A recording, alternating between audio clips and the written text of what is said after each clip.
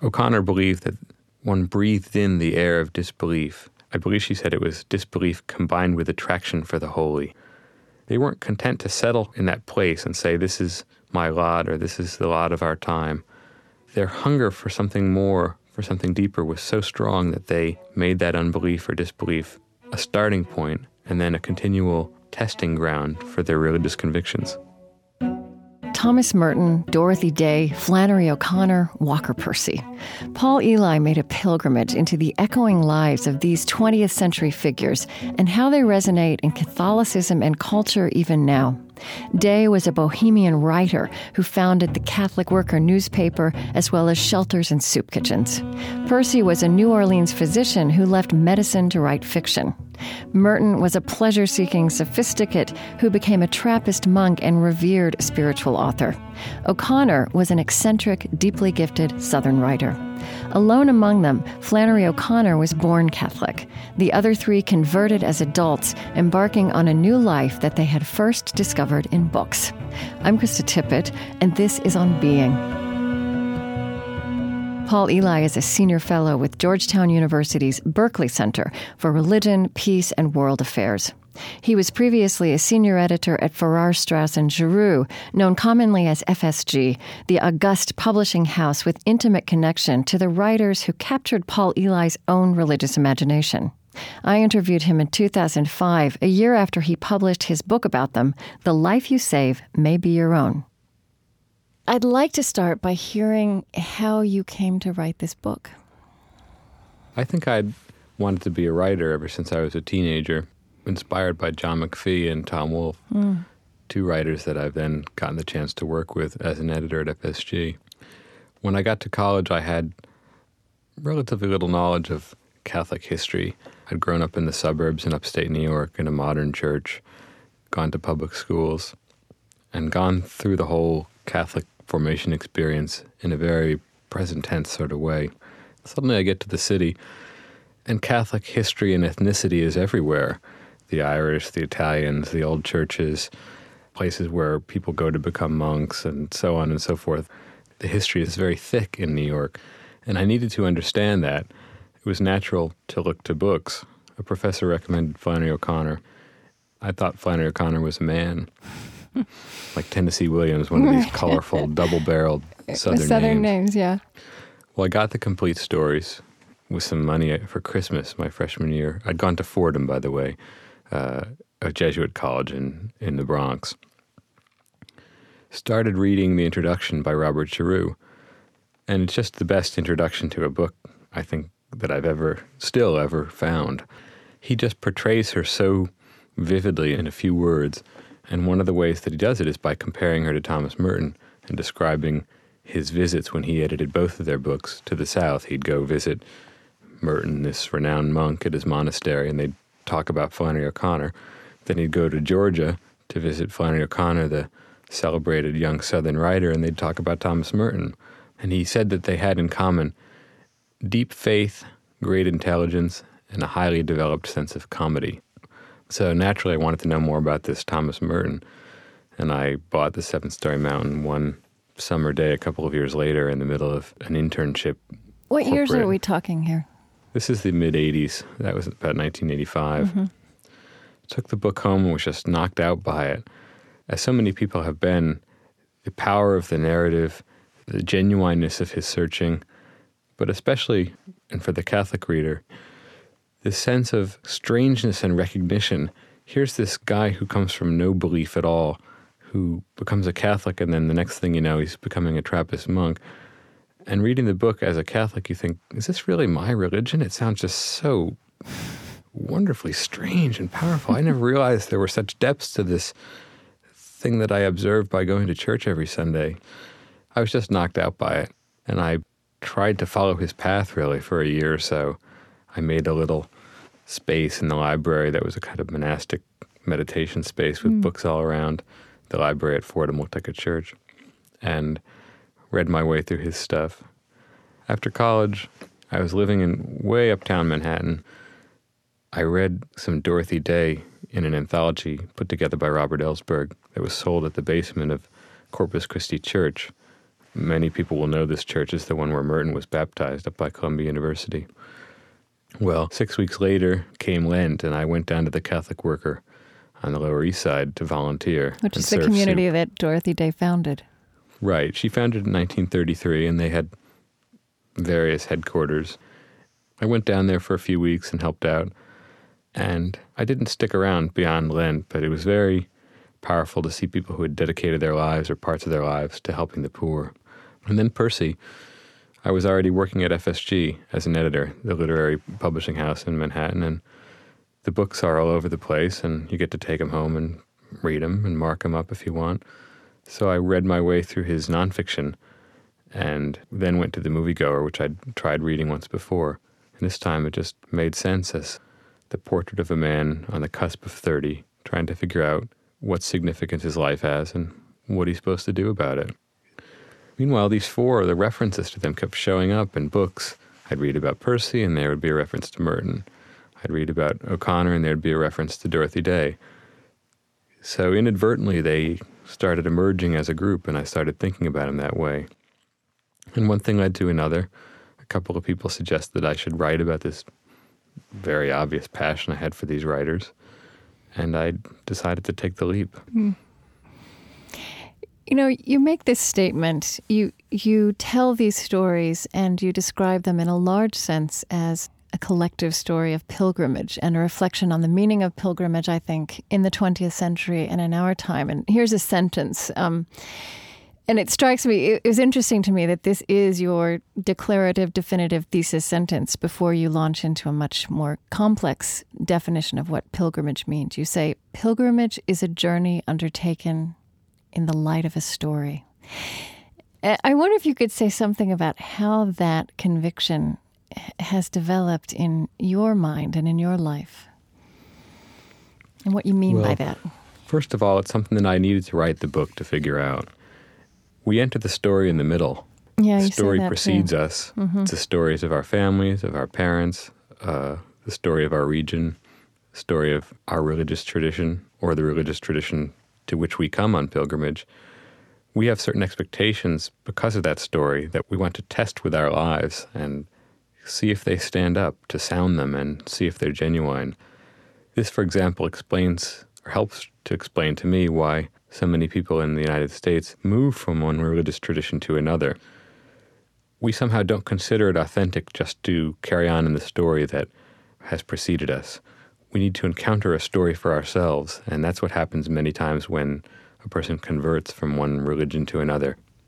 Yeah, that's really interesting. And that is also something that I would say Walker Percy and Flannery O'Connor and Thomas Merton and Dorothy Day, there's a sense in which they became, only one of them was born Catholic, Flannery O'Connor. The others were converts as adults, and their pilgrimage were really pilgrimages of their adulthood. But before we talk about them, and I do want to get to talking about them specifically, I want to ask you to tell some of the story of their time that I think is different from our time, perhaps. Maybe I'm wrong. Maybe you'll correct me on this. But the incredible convergence of literature and religion sort of in the mid-20th century.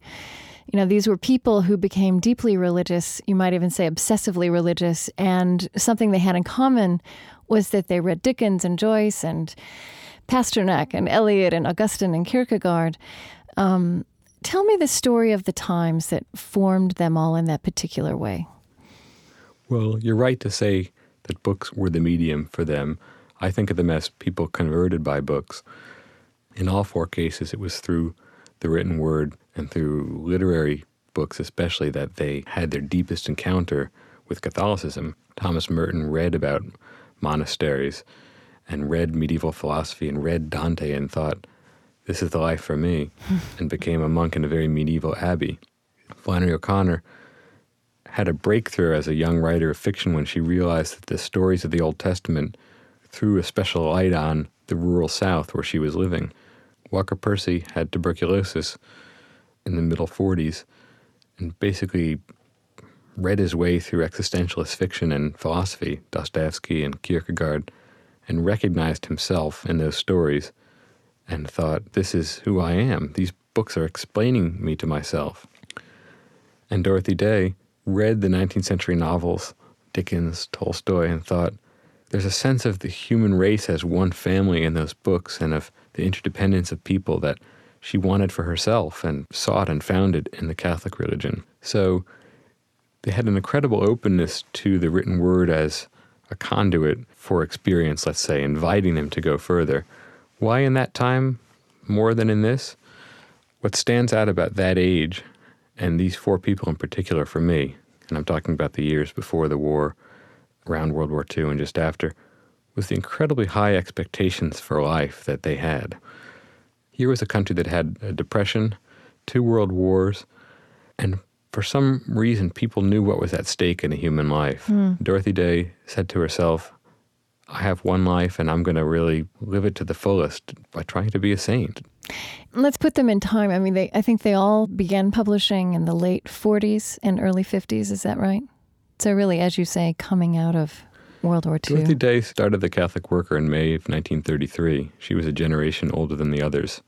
But her literary career really came together after the war and with the publication of her memoirs, The Long Loneliness, in 1952. Okay. Thomas Merton, Seventh Story Mountain, his autobiography, was published when he was a young man in his middle 30s in 1948. O'Connor's first novel, Wise Blood, was published in 1952.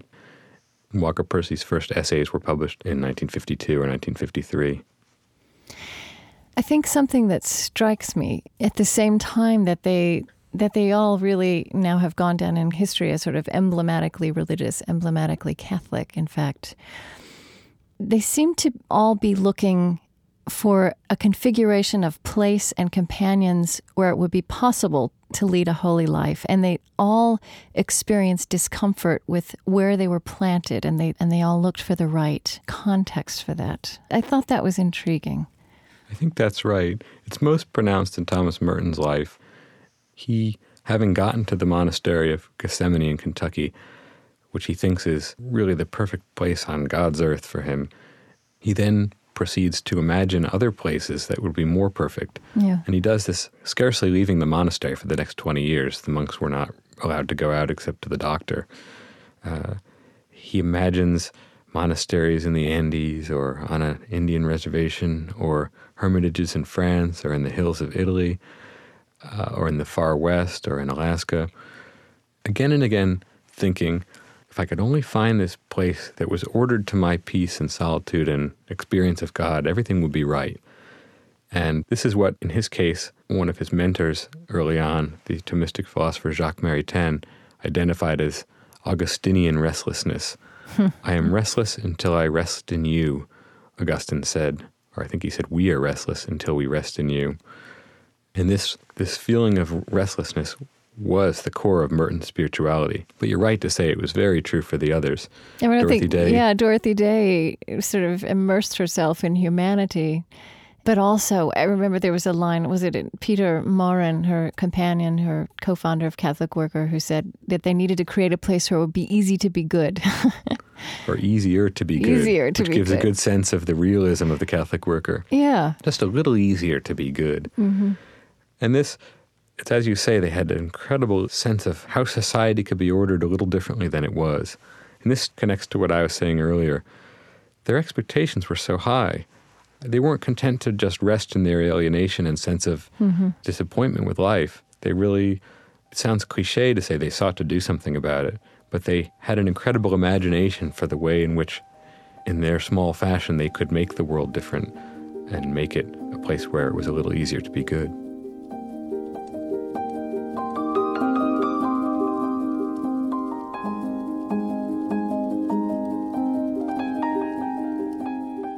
I'm Krista Tippett, and this is On Being. Today, author Paul Elie on the intersecting stories of Catholic figures Thomas Merton, Flannery O'Connor, Walker Percy, and Dorothy Day.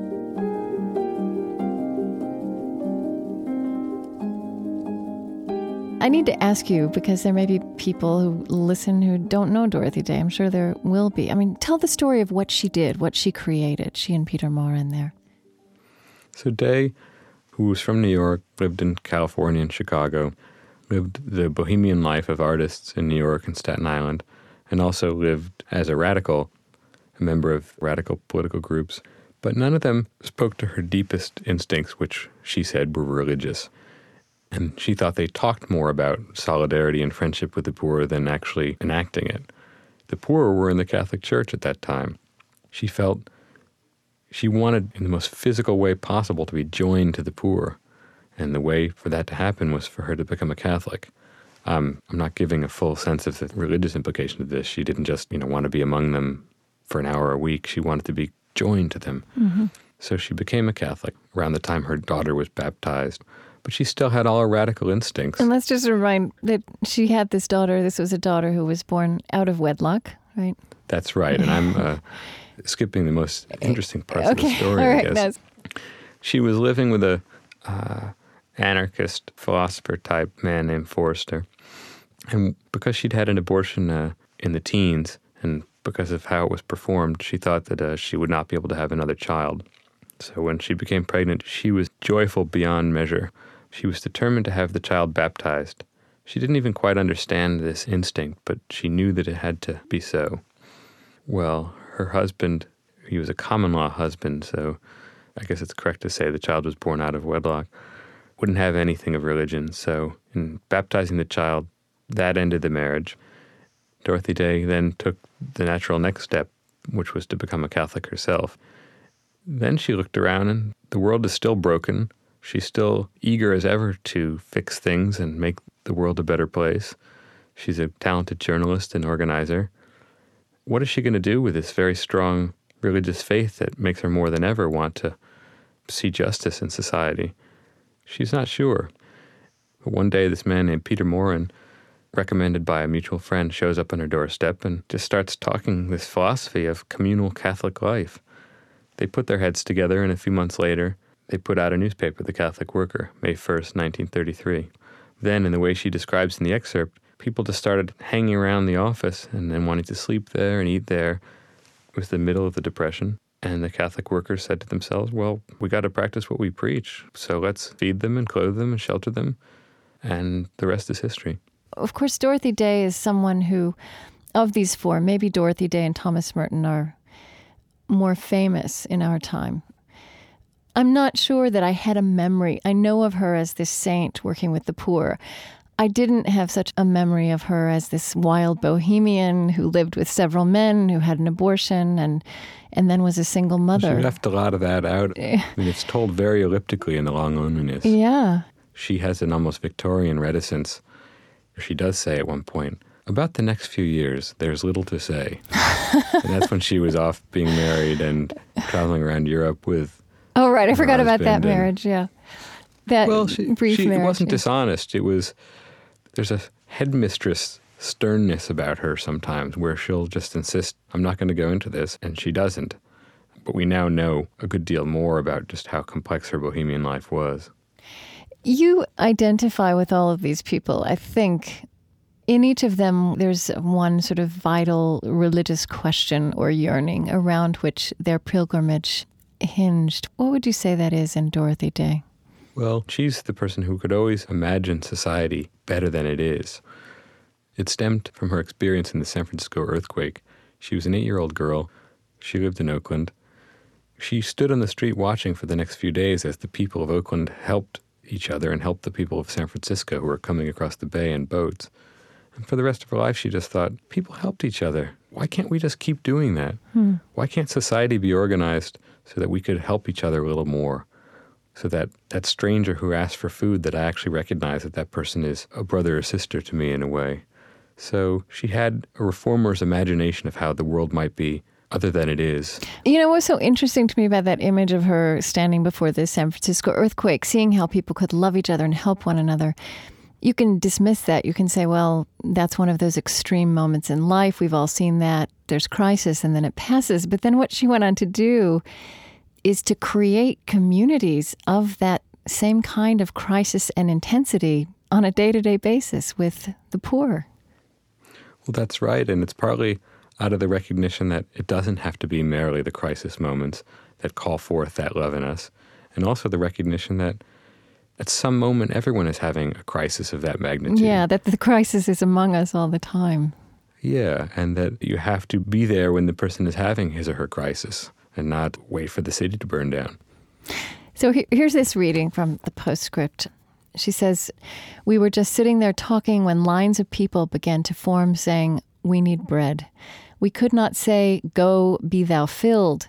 If there were 6 small loaves and a few fishes, we had to divide them. There was always bread. We were just sitting there talking, and people moved in on us. Let those who can take it, take it. Some moved out, and that made room for more, and somehow the walls expanded.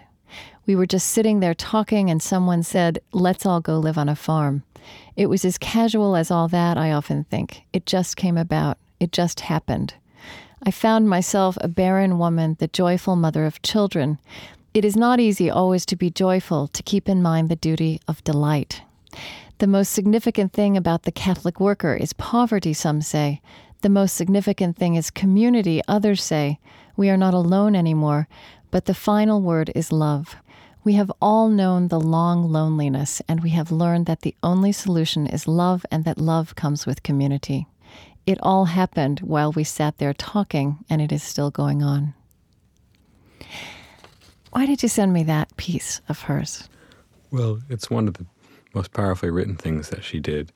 And as the postscript to her autobiography, it's one that obviously she considered important and representative. But what it really gets at is something that I think you were pointing toward in all the remarks of the past few minutes. She thought it possible for society to be different than it is because she thought that we're naturally oriented toward love. We're made to love one another. That's natural, and strife and war are a deformity of that. But what we're created for is to love one another and to love one another in community. So she was trying to make clear in that passage that though she was a radical and formidable organizer, it was not a programmatic effort that got the Catholic worker going. It was people doing what came naturally, which was loving one another in community and talking about it.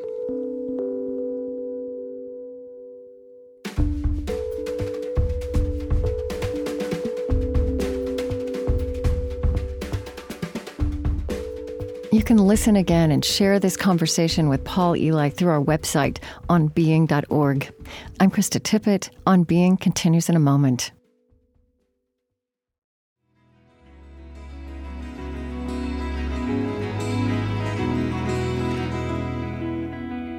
I'm Krista Tippett, and this is On Being. Today with writer Paul Elie.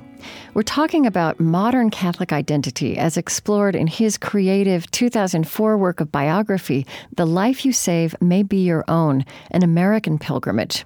At Georgetown University's Berkeley Center, he now leads the American Pilgrimage Project, examining the ways religious beliefs inform the experiences of the American people at crucial moments in their lives. The Life You Save May Be Your Own was the title of a short story by the 20th century Southern writer Flannery O'Connor.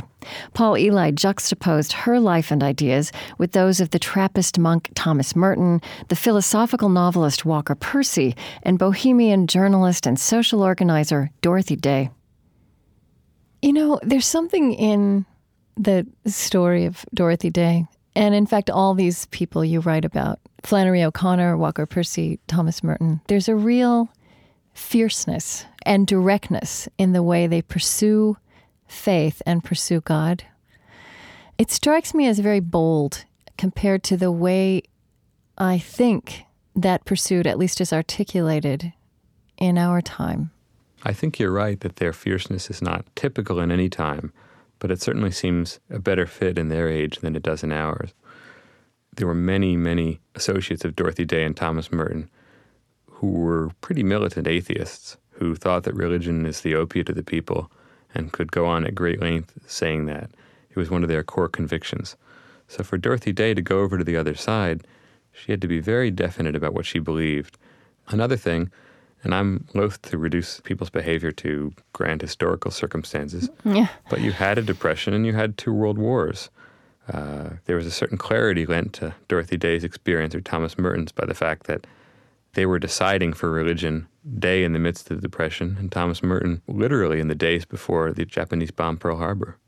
They were around and forced to make sense as relatively new Christians of the bombing of Hiroshima and Nagasaki and to figure out what that meant for their age.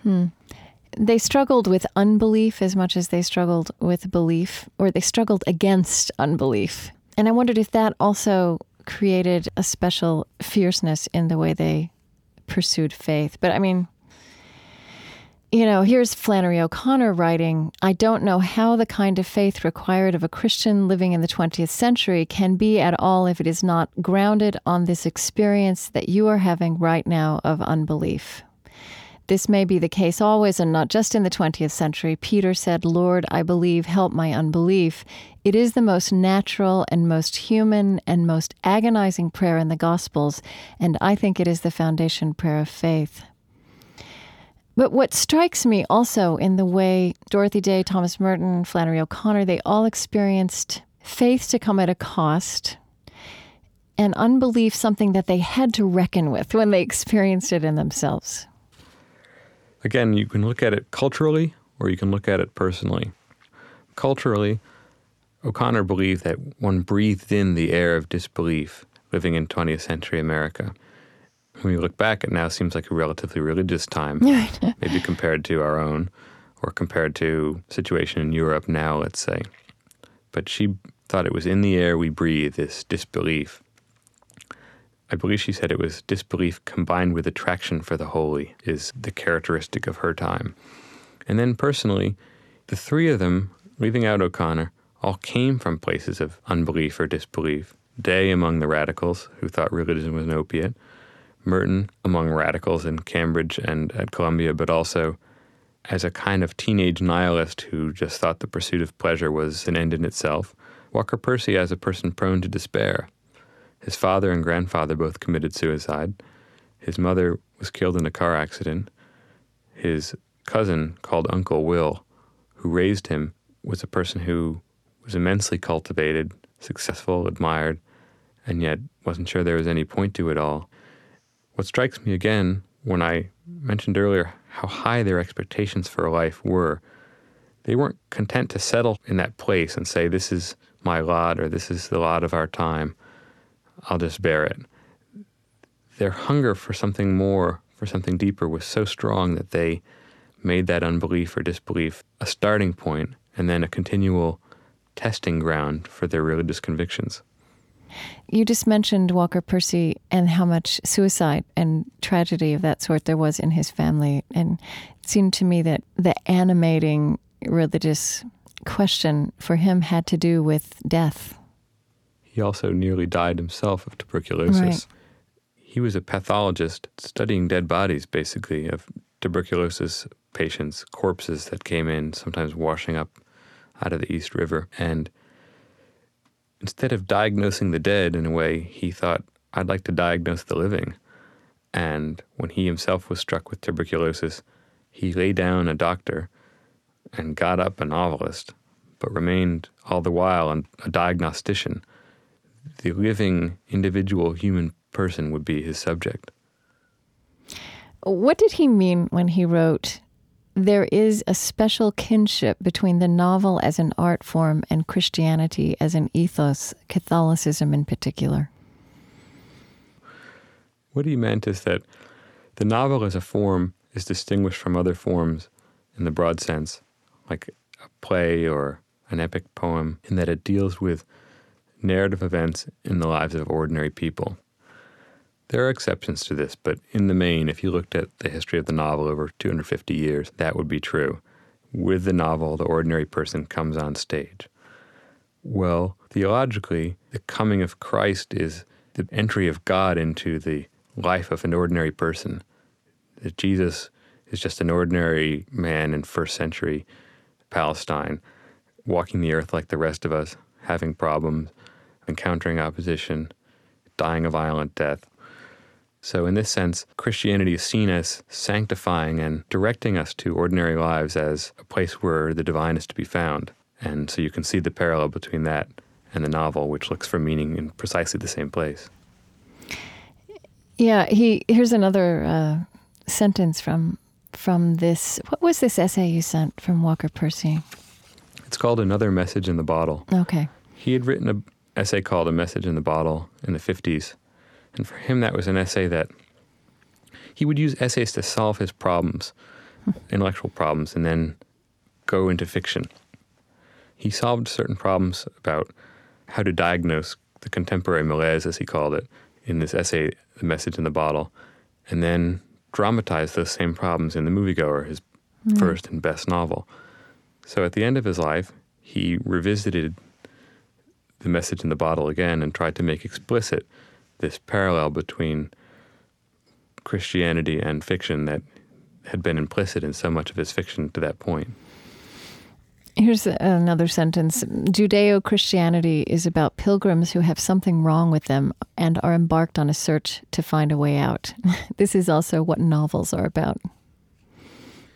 It would fit a lot of novels if you think about it. Percy liked to emphasize that the pilgrim searches outside the self. The guru searches within. And he liked to distinguish a little too glibly, in my opinion, between Western and Eastern religion on this score, that Christianity and also fiction, even though they're capable of some introspection, finally point the reader or the seeker outward into the world of other people and events to find the meaning of things. And for him, who was so prone to introspection, this was a kind of rescue. It's clear to hear the echo. It's easy to hear the echoes here between this idea that we began with, that you've traced in the book, of pilgrimage and story. And I think Percy said something like the modern predicament makes pilgrimage impossible. He makes this interesting observation. I mean, it's one of these things, it's obvious, but people don't point it out very often, that he says that modern experience often comes secondhand, okay. But then he makes this other point, that even when we have direct experiences, we are so self-conscious that it ruins it, that we're doomed to imitate life. But I think you said that his point was still, we have to keep trying to really live. I think that's right. He used, to express this, an image of people going to the Grand Canyon and not being able to see the Grand Canyon, because they were too busy trying to measure the distance between what they were seeing and the expectation that they had of it from postcards and documentaries and such like. But again, his expectations were great. He was not willing to settle for that and just say, this is how it is. So the pilgrim takes that dissatisfaction or that lack of fit or that self-consciousness and tries to push beyond it, to push through to authentic first-hand experience. In the case of Percy, the way out of his self-consciousness, which was acute, was to write in the point of view of a character who was not himself. So in The Moviegoer is narrated by a man named Binks Bowling. He's a Southerner like Percy. He's from a wealthy family like Percy. He has a noble ancestor who has kind of raised him like Percy. And yet he's not Walker Percy. He's a much more callow and limited figure. But the book is told in the first person. So Percy finds his way out of himself by imagining himself into a fictional character. And it was just an incredible breakthrough for him in a sense of the possibilities of art to get beyond self-consciousness. So for him to be a novelist really came to seem the solution to grappling with the human condition in his time, in his particular life. And he articulated this in a number of ways. Partly the novelist is a diagnostician, a kind of soul doctor, and partly the novelist is an artist who's trying to lose himself in the work made.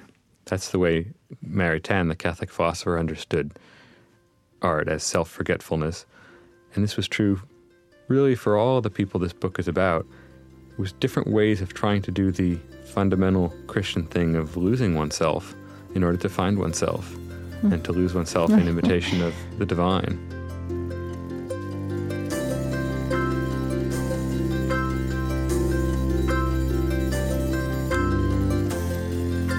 I'm Krista Tippett, and this is On Being. Today with author Paul Elie. The intersecting stories of Dorothy Day, Flannery O'Connor, Walker Percy, and Thomas Merton are the subjects of his book, The Life You Save May Be Your Own.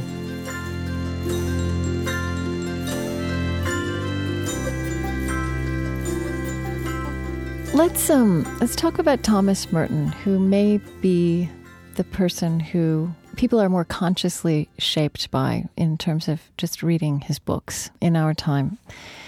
And I'll have to say, again, there's something about the way you've written about him. His thought is in there, the shape pilgrimage took in his life, but it's all embedded in the life he lived and the person he was. And it's easy to idealize Merton, this monk, this Trappist monk, with these incredibly wise, wonderful, beautiful writings. And there's something at one and the same time that's sort of disappointing and also encouraging to get more flesh on those bones and to know how very human he was, and that his journey had lots of dark places and lots of confusion and failings. Well, Merton kept very detailed journals, published in 7 volumes. These journals are a remarkable account of his life and his inner life. And in my view, they're a lot more honest than a lot of his published writing. In his published work, he became famous with his first book, really, The Seven-Story Mountain. And there were all sorts of expectations that what the monk should be and what the monk should do and what the monk should say. And he tried to go to the monastery to get away from himself, and suddenly he was the most famous monk in the world because of his autobiography, which sold 600,000 copies, an astonishing number at that time. So a lot of his public work is informed, or it's fraught with these questions of what the monk is supposed to be. And then in the journals, it's there too, but it's just a lot more reliable to me. So as you say, there's some disappointments when you realize the banality of some of his days or worrying over things all the time. But I think of him as a person who risked the most of these 4 writers. He began as a perfectionist and ended somewhere else, much more understanding of his own frailty and just willing to even put it on the page, knowing that we'd be sitting here talking about it years after his death. Yeah, you point out something that I always felt. I read The Seven-Story Mountain after I had read some of his other work, and I didn't really enjoy it. I mean, I find that obviously there's a great deal in it, but the tone of it is somewhat self-righteous. And you describe this later epiphany that he had, I think maybe a decade after he wrote The Seven-Story Mountain, where he sort of accepted himself as a full human being. There's this declaration he made, I have the immense joy of being a man. Well, the autobiography was published when he was very young. He was 33, which means he wrote it shortly after turning 30. And he was flush with ardor over his still new religion and still new monastic calling. Dorothy Day said that she thought he'd just gone too far into monastic mysticism in the book, especially at the end of the book.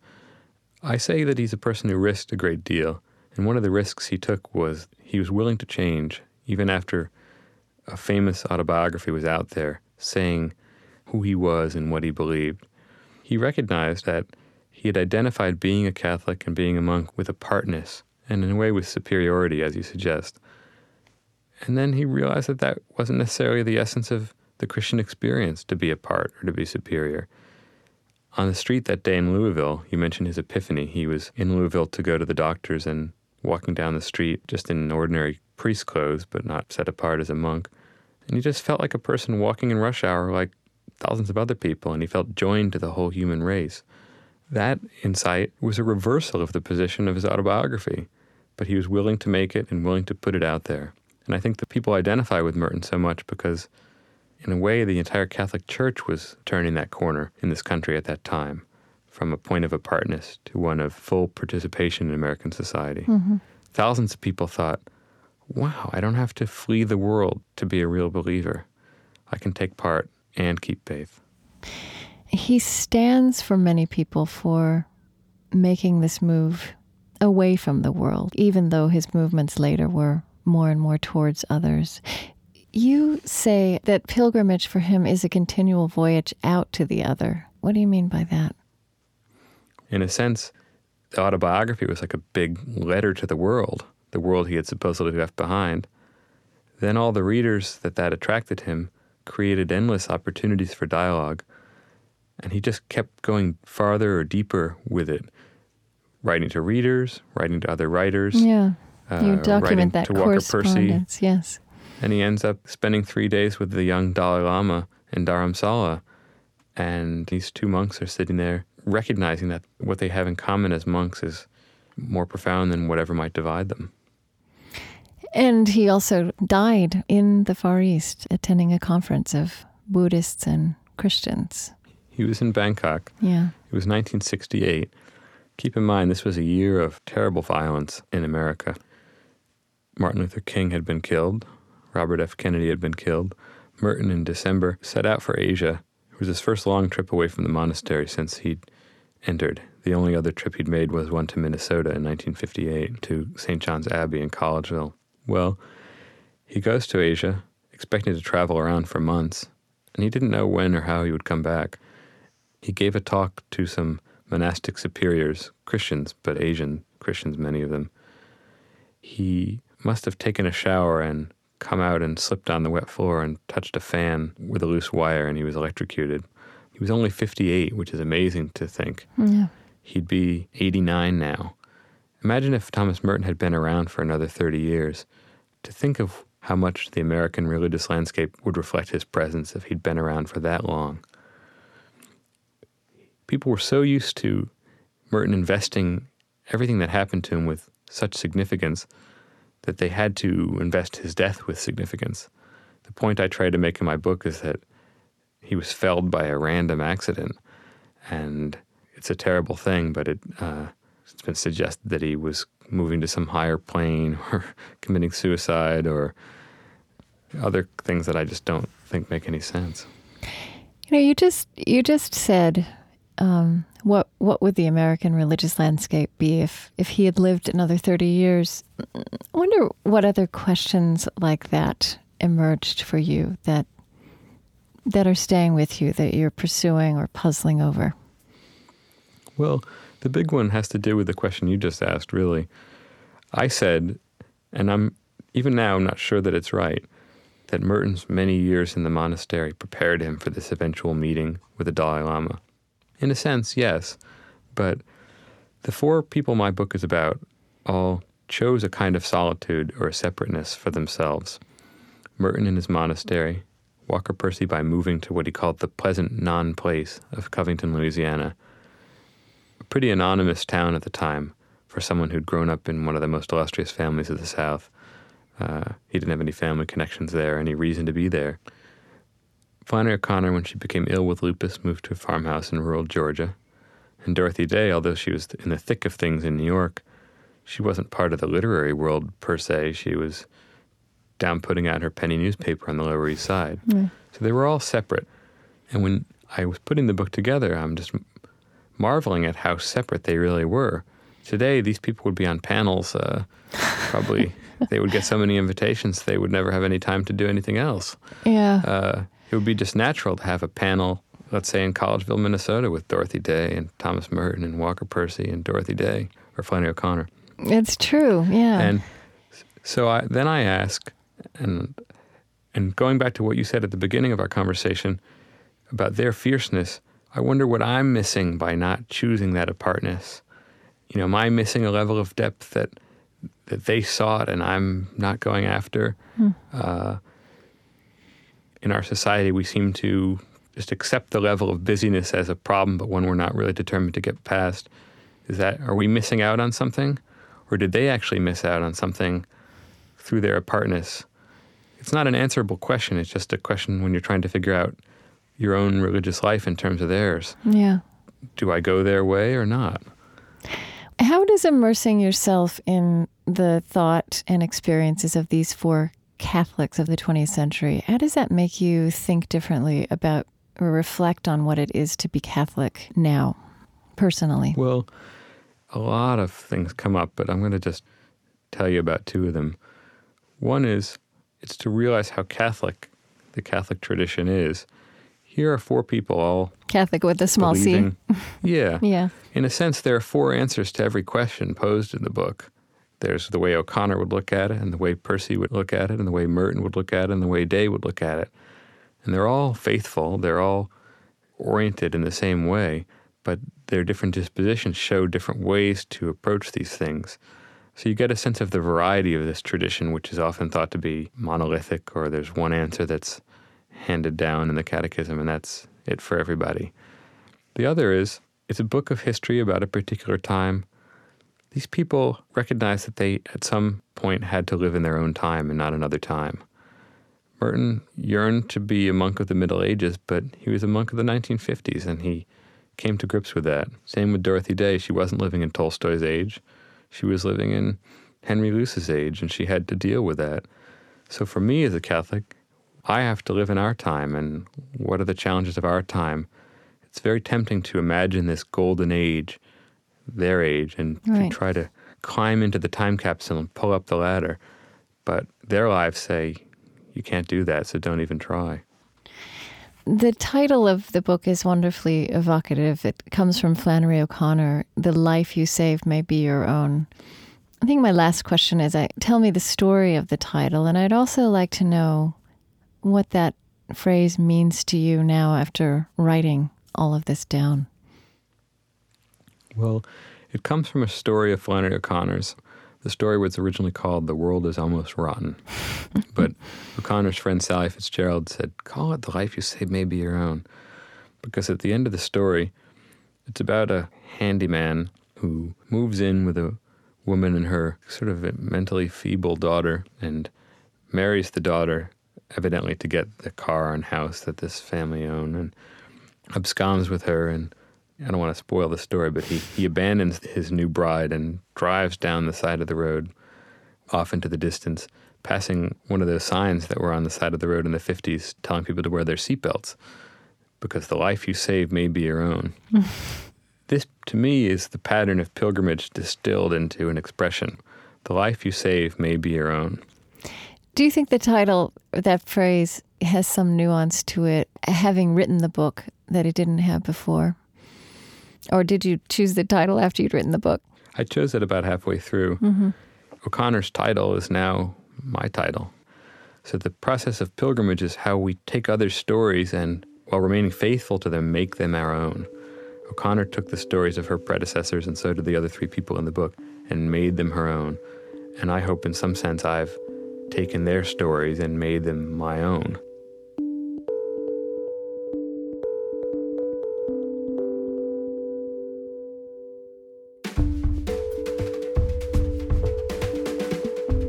Paul Elie is a senior fellow with Georgetown University's Berkeley Center for Religion, Peace, and World Affairs. There he leads the American Pilgrimage Project. He has a literary blog, everythingthatrises.com, which is also titled after a Flannery O'Connor line. His books include The Life You Save May Be Your Own, An American Pilgrimage, and Reinventing Bach.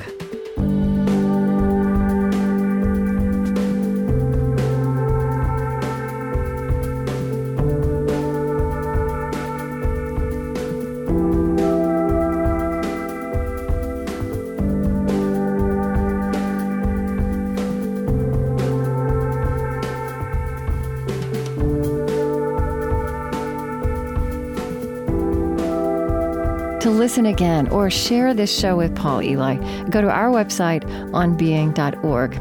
There you'll find some of his favorite passages from Walker Percy, Flannery O'Connor, Thomas Merton, and Dorothy Day. And follow everything we do through our weekly email newsletter.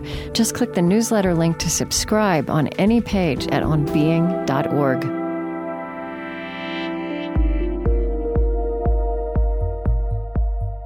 On Being is Trent Gilliss, Chris Heagle, Lily Percy, Michael Elsesser, Mariah Helgeson, Mary Sue Hannon, and Joshua Ray, and is supported by the Ford Foundation, working with visionaries on the front lines of social change worldwide at fordfoundation.org, and by Calliopeia Foundation, contributing to organizations that weave reverence, reciprocity, and resilience into the fabric of modern life. On Being is extending its reach throughout America with support from Lilly Endowment, an Indianapolis-based private foundation.